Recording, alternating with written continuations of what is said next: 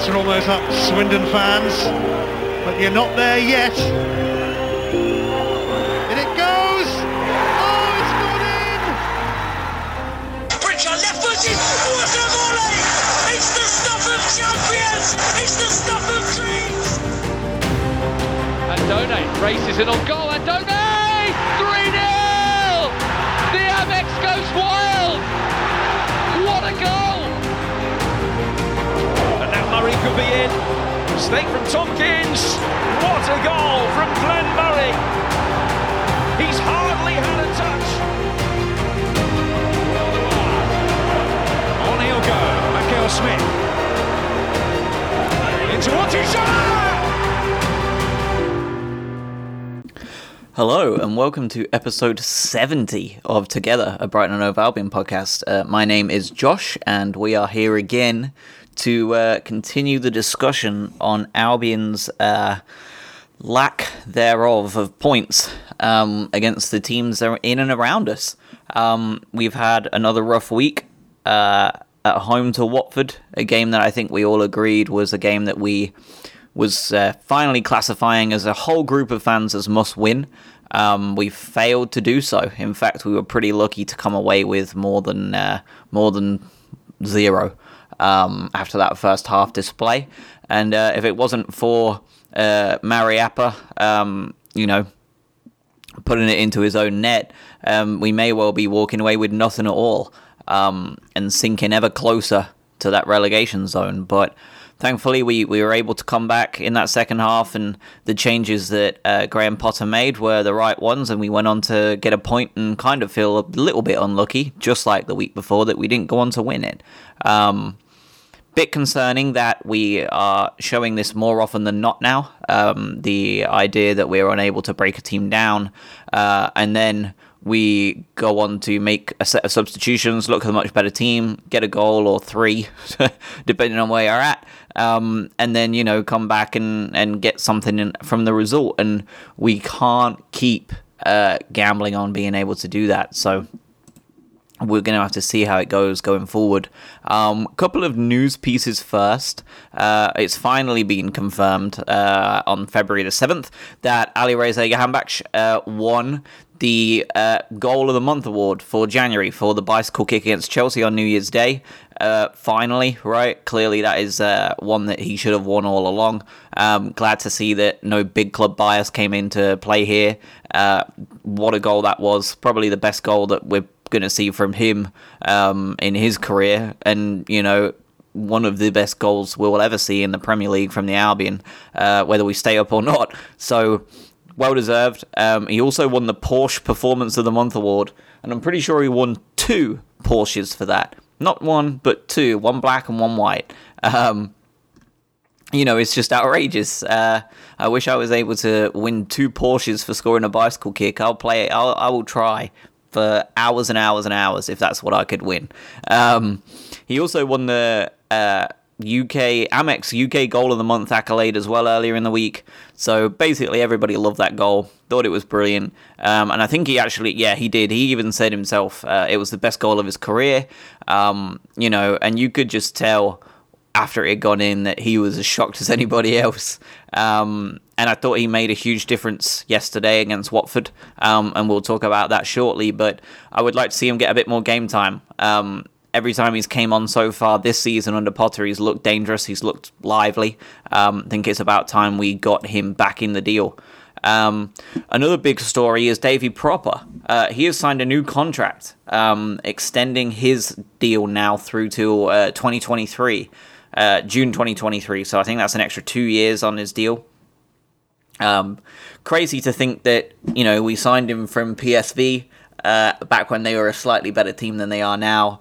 And he has been able to adapt so well to Graham Potter's style and continue to flourish. It's strange because there's not many of them in the side that you can really categorize as a Chris Hughton signing, but a Graham Potter player. There aren't many of them, right? In fact, I can't really think of anyone in the side right now that you could classify as a Chris Hughton signing that has become such a perfect Graham Potter player. I mean, there are a couple of names that spring to mind, right? Lewis Dunk is definitely one of those players, but he wasn't a Chris Hughton signing. Solly March wasn't a Chris Hughton signing. So, I mean, it just speaks to how well he is doing at this club. And, you know, it's a really, really good extension for us. One, because I think he is capable of running that midfield for several more years to come. I think if there's anybody who is not in danger of losing their place in the midfield, it's Davy Proper. And I think the other piece of it is that if we were to sink without a trace this year and go down, he is a player that has enormous resale value to almost anybody else in the top divisions. And adding this on just, you know, makes him add a couple of million to the price tag. So delighted to see him sign on the new deal. Says a lot that he was willing to do it. He obviously has a little bit of faith in us staying up. So it was good stuff. Already played 26 games for us this year. Well overdue a couple more goals, actually. I think he's only scored once so far. I think he's more than ready to step up and score a couple more. But yeah, great news. Davy Proper signs until 2023. Good for him. Hopefully he stays a bit longer. And we can keep on cracking in the Premier League. Finally, I have an interesting one for you, and I think this has been discussed a couple of places, but Brighton & Albion have welcomed the guilty verdict and a 3-year banning order given to a fan who assaulted a club steward at a recent home match against Villa. Interesting. Some of the bans that we've been getting here. I believe this was pretty serious. Not sure exactly other details because I don't really go into it. But it looks like the Albion are definitely on the forefront of a zero-tolerance approach towards fans acting unacceptably. You know, and I'm not against it at all, really. I think there is no place for it in this day and age. There are a lot of families coming to games. You know, there was incidences at West Ham just last week that were an absolute disgrace. And there are incidences all the time, it feels, and it's getting worse. So I'm pretty happy to see that Albion are stepping forward with this zero-tolerance approach and just getting shit done. You know, I think it's just unacceptable. And this gentleman, who I'm not going to name even though he has been named, has been given a 3-year banning ordered to do 40 hours of unpaid work, and he's been given an indefinite ban by the club itself. So, you know, play stupid games, win stupid prizes. Not particularly sympathetic, but I think it's good that the Albion are plastering these pieces of news all over their websites and Twitter feeds. You know, it's a good message out there that if you want to be an idiot, you'll get treated like an idiot. And I've got all the time in the world for it. So, fair play, Albion. Keep doing what you're doing. And yeah, zero tolerance is good for me. So, moving on to the game itself, right? Watford at home. We were looking to secure our first league double over Watford in any league since the 1990-1991 season when the sides were playing in the second division. The year I was born, funnily enough. We didn't, obviously. You know, Watford have come into this in pretty good form away from home. The new manager bounce really helped them out. They'd only lost one of the last 7 away games against us. They'd won 3, drawn 3. Wasn't to be again yesterday. They're now at 1-3, drawn 4. And, you know, whenever we seem to play Watford, it's a strange-looking game. You never really know what is going to come from it. And it was as per usual, game of 2 halves. You know, we aren't in the best run of form. We've only won 1 of our last 10 Premier League games, drawn 5, lost 4. That was against Bournemouth in December, of course. And we are now currently the worst Premier League side in 2020. We have only won 3 points going into the Watford game. Not good enough. We need to sort our lives out. And we have a lot of work to do here. And after yesterday, we have even more. Big thing to note was that Watford had lost 15 points from winning positions in the Premier League this season, 6 across their last 2 matches. They are not a team that, especially under Nigel Pearson, you would expect to happen very often. But, you know, they went on to lose another 2 yesterday. So this is a team that are no doubt stronger than they were under Gracia and Quique Sanchez Flores, whatever his name is. But they are still a team that are ropey at best. And, they've got a lot of work to do themselves to think about staying in this division. Looking at some of the stats, we had 10 shots to their 5. For all of its worth, it wasn't really worth a great deal because of those 10, we had 2 on target. They had 2 on target as well. What's the point if we're not going to pepper the goal and make Ben Foster work, who has also been an excellent goalkeeper this season, We had 2 on target, 3 blocked shots and 5 off target. We clarified one of them as a big chance, which says it all really, because they didn't have any. And of course, the big chance was the Aaron Moy breaking through one-on-one and the save made by Ben Foster that was absolutely excellent, unfortunately. Possession-wise, we had 67% of the possession, but again, it's not telling the complete story. 82% pass accuracy to their 64%.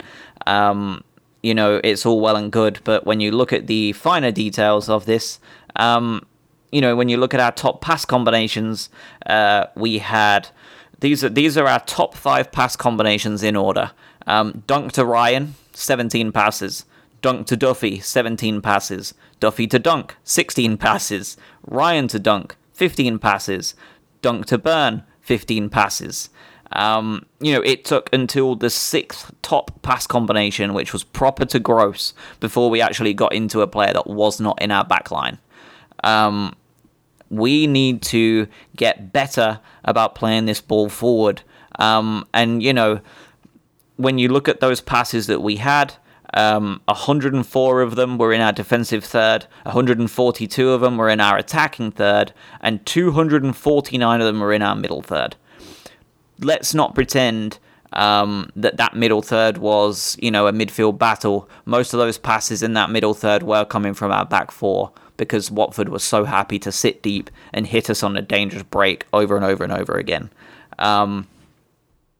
For all the chances they had, they created 4 chances from key passes. We created 5. For all the ball we had, for all the passes we made, they actually created just 1 less big chance than us.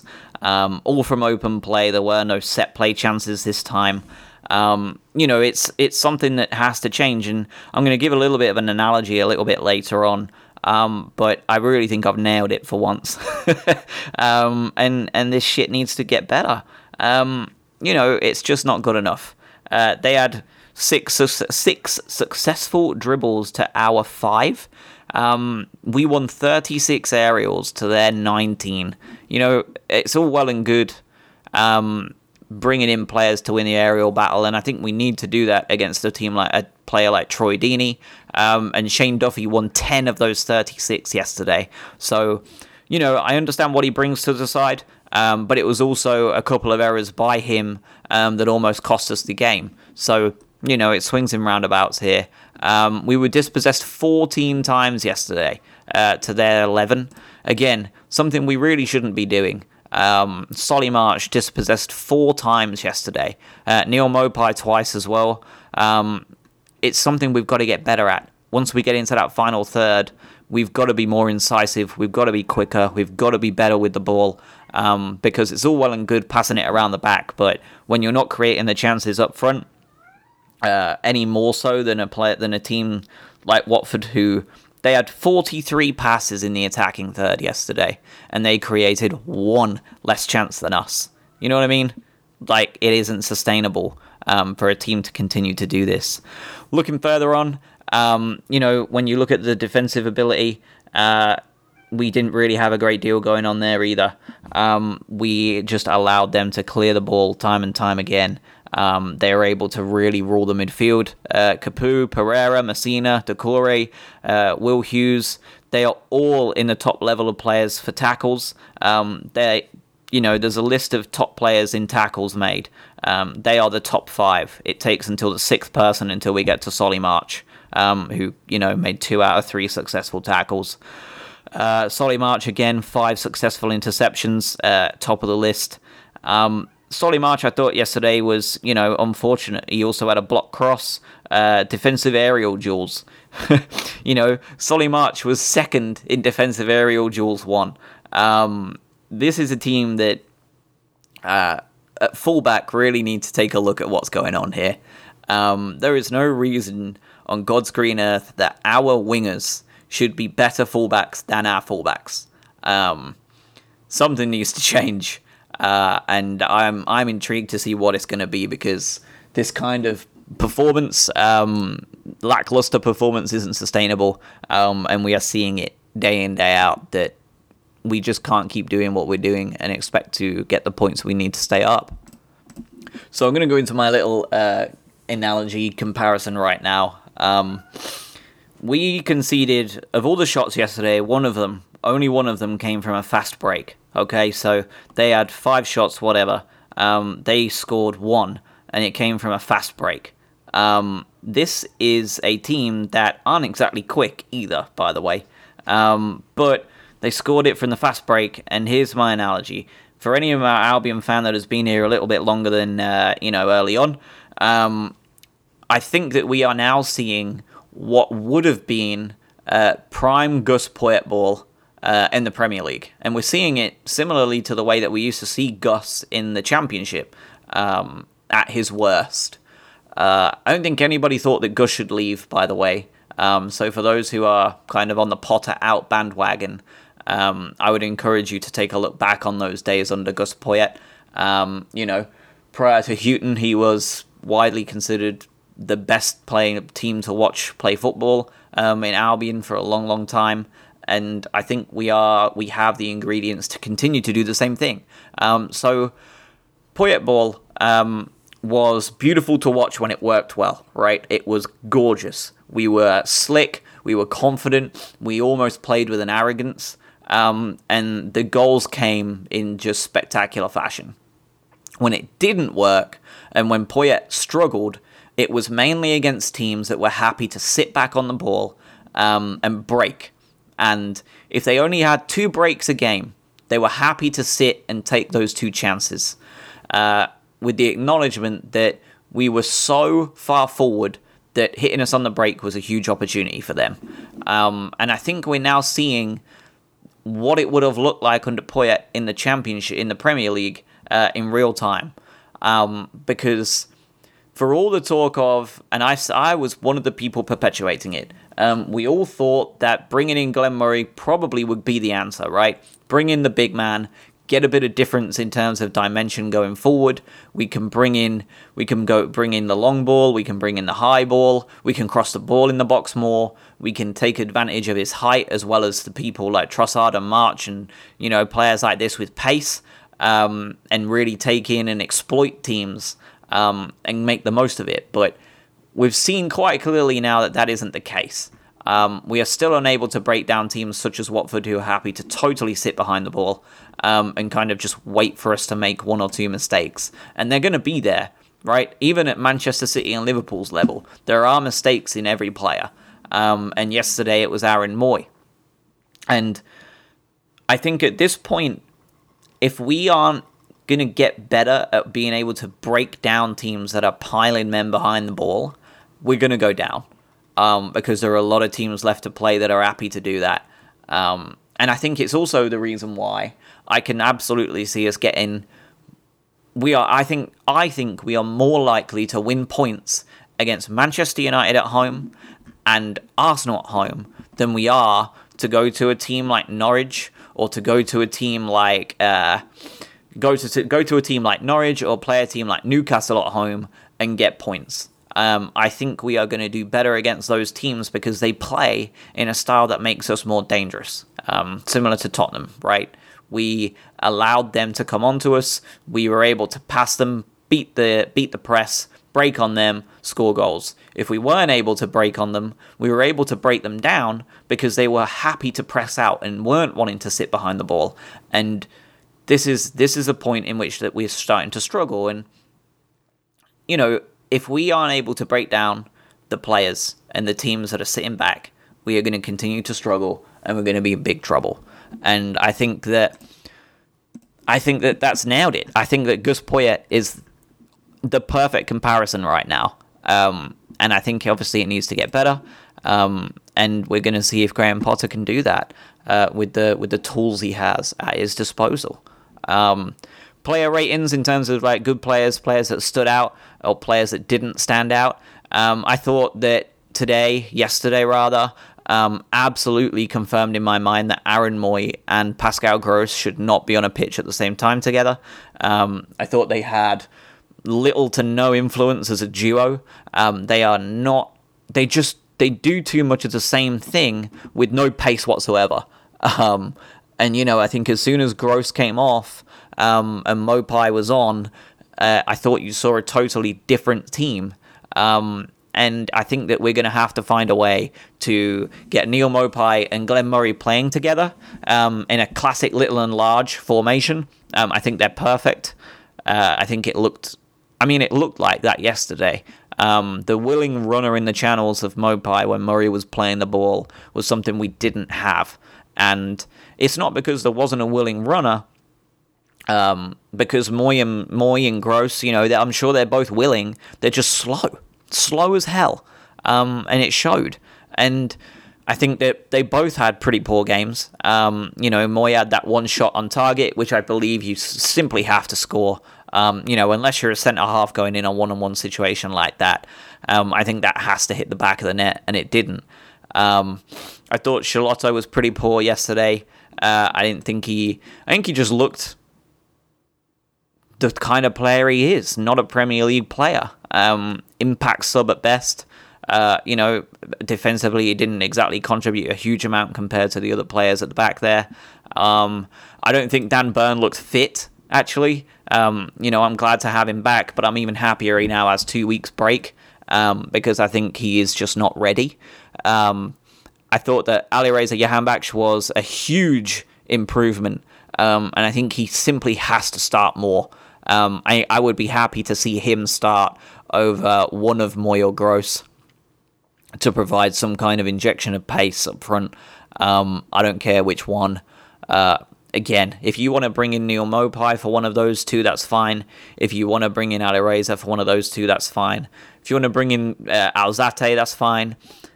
Even better if you want to bring in Alexis McAllister instead of one of those two, good. But I think that Gross and Moy simply should never play together in a starting lineup. There is not enough pace. There are too many creative heads and not enough finishers when you have players like that, and it needs to be done. I thought Lewis Dunk had a pretty good game yesterday. Of all the team players that looked shaky at the back, he was not one of them. He also had 108 touches of the ball. That's just outrageous. It was almost 20 more than anybody else. Again, it's all well and good being the kind of creative centre-half, but when you're given the ball that many times, it's always going to be tough to succeed, Glenn Murray, I thought, did a job pretty well. Again, 2 shots, 1 on target. 9 aerials, 1, which was just 1 less than Shane Duffy. Only 27 touches of the ball, but he did well with the touches he had. And I thought it was a pretty solid game for Glenn. Did everything he pretty much could do to get up to speed. I thought him and Mopai linked together incredibly well. I thought Matt Ryan could do nothing about the ball at the goal. But I thought that there was a lot of players that could.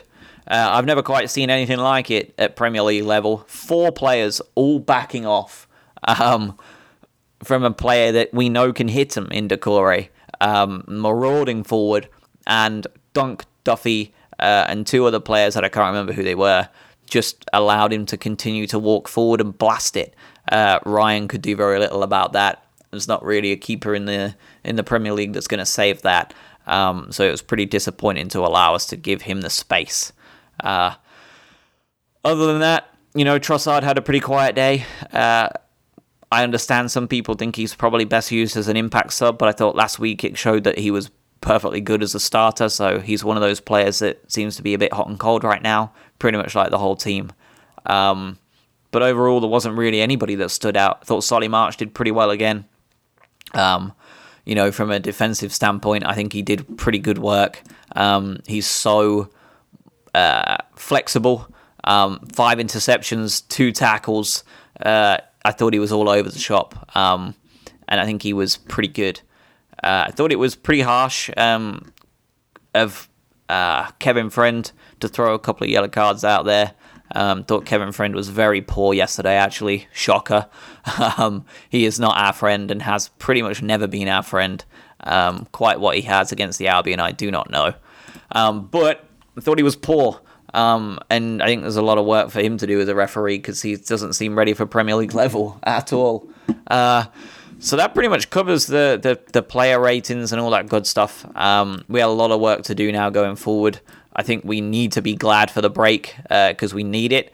As of right now, Sheffield United are 2-1 up against Bournemouth, come back from 1-0 down. Going to be a massive result for us if they can pull that off because we need all the help we can get. I think that puts them on 26 points, I think, still. No movement ahead of us, which is great. Manchester City and West Ham United have been called off. So please, I beg of you, anybody listening to this podcast, I know that last couple of weeks ago, everybody had panic stations because West Ham had a game in hand. And I kept telling you all it was against Liverpool and they weren't going to get anything from it.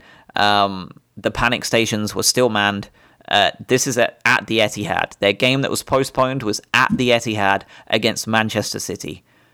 Do not panic. Their chances of getting points from that game are astronomically low. I'm sure that someone will find this clip and post it if they go on and beat the bastards, but I don't think they will. So, chill. Don't worry about it. I think we'll be fine.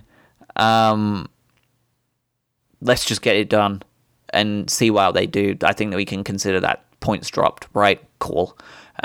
Next weekend, we have not really too much to talk about. Villa are at home to Tottenham. It's a game we need Jose Mourinho to sort his life out for and get shit done. And Norwich are at home to Liverpool. Not even really worth worrying about. The odds of them getting points there are slim to none. So next up, away at Sheffield United, a team that have came back and performed incredibly well to take points off of Bournemouth today. Good for us. In terms of this one, not so good for us coming up. And, you know, we're going to have a couple of games still coming up that are games we can hope to try and get points from. Sheffield United at home, away, Crystal Palace at home.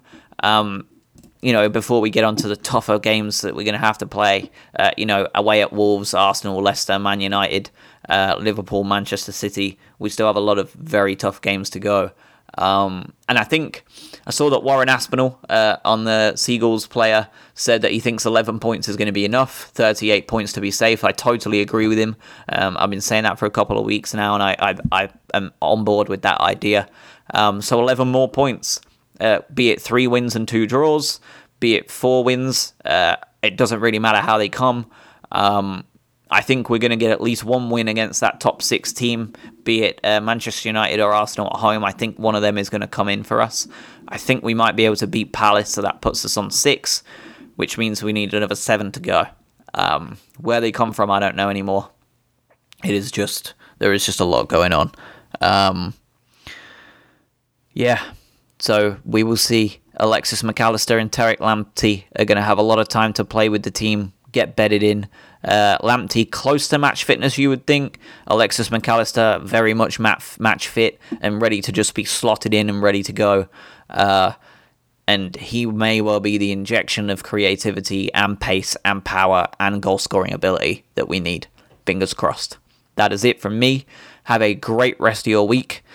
Enjoy your winter break thing next week. I will be here next week with something pretty exciting, I hope. And I will see you all next week on Together, a Brighton & Hove Albion podcast.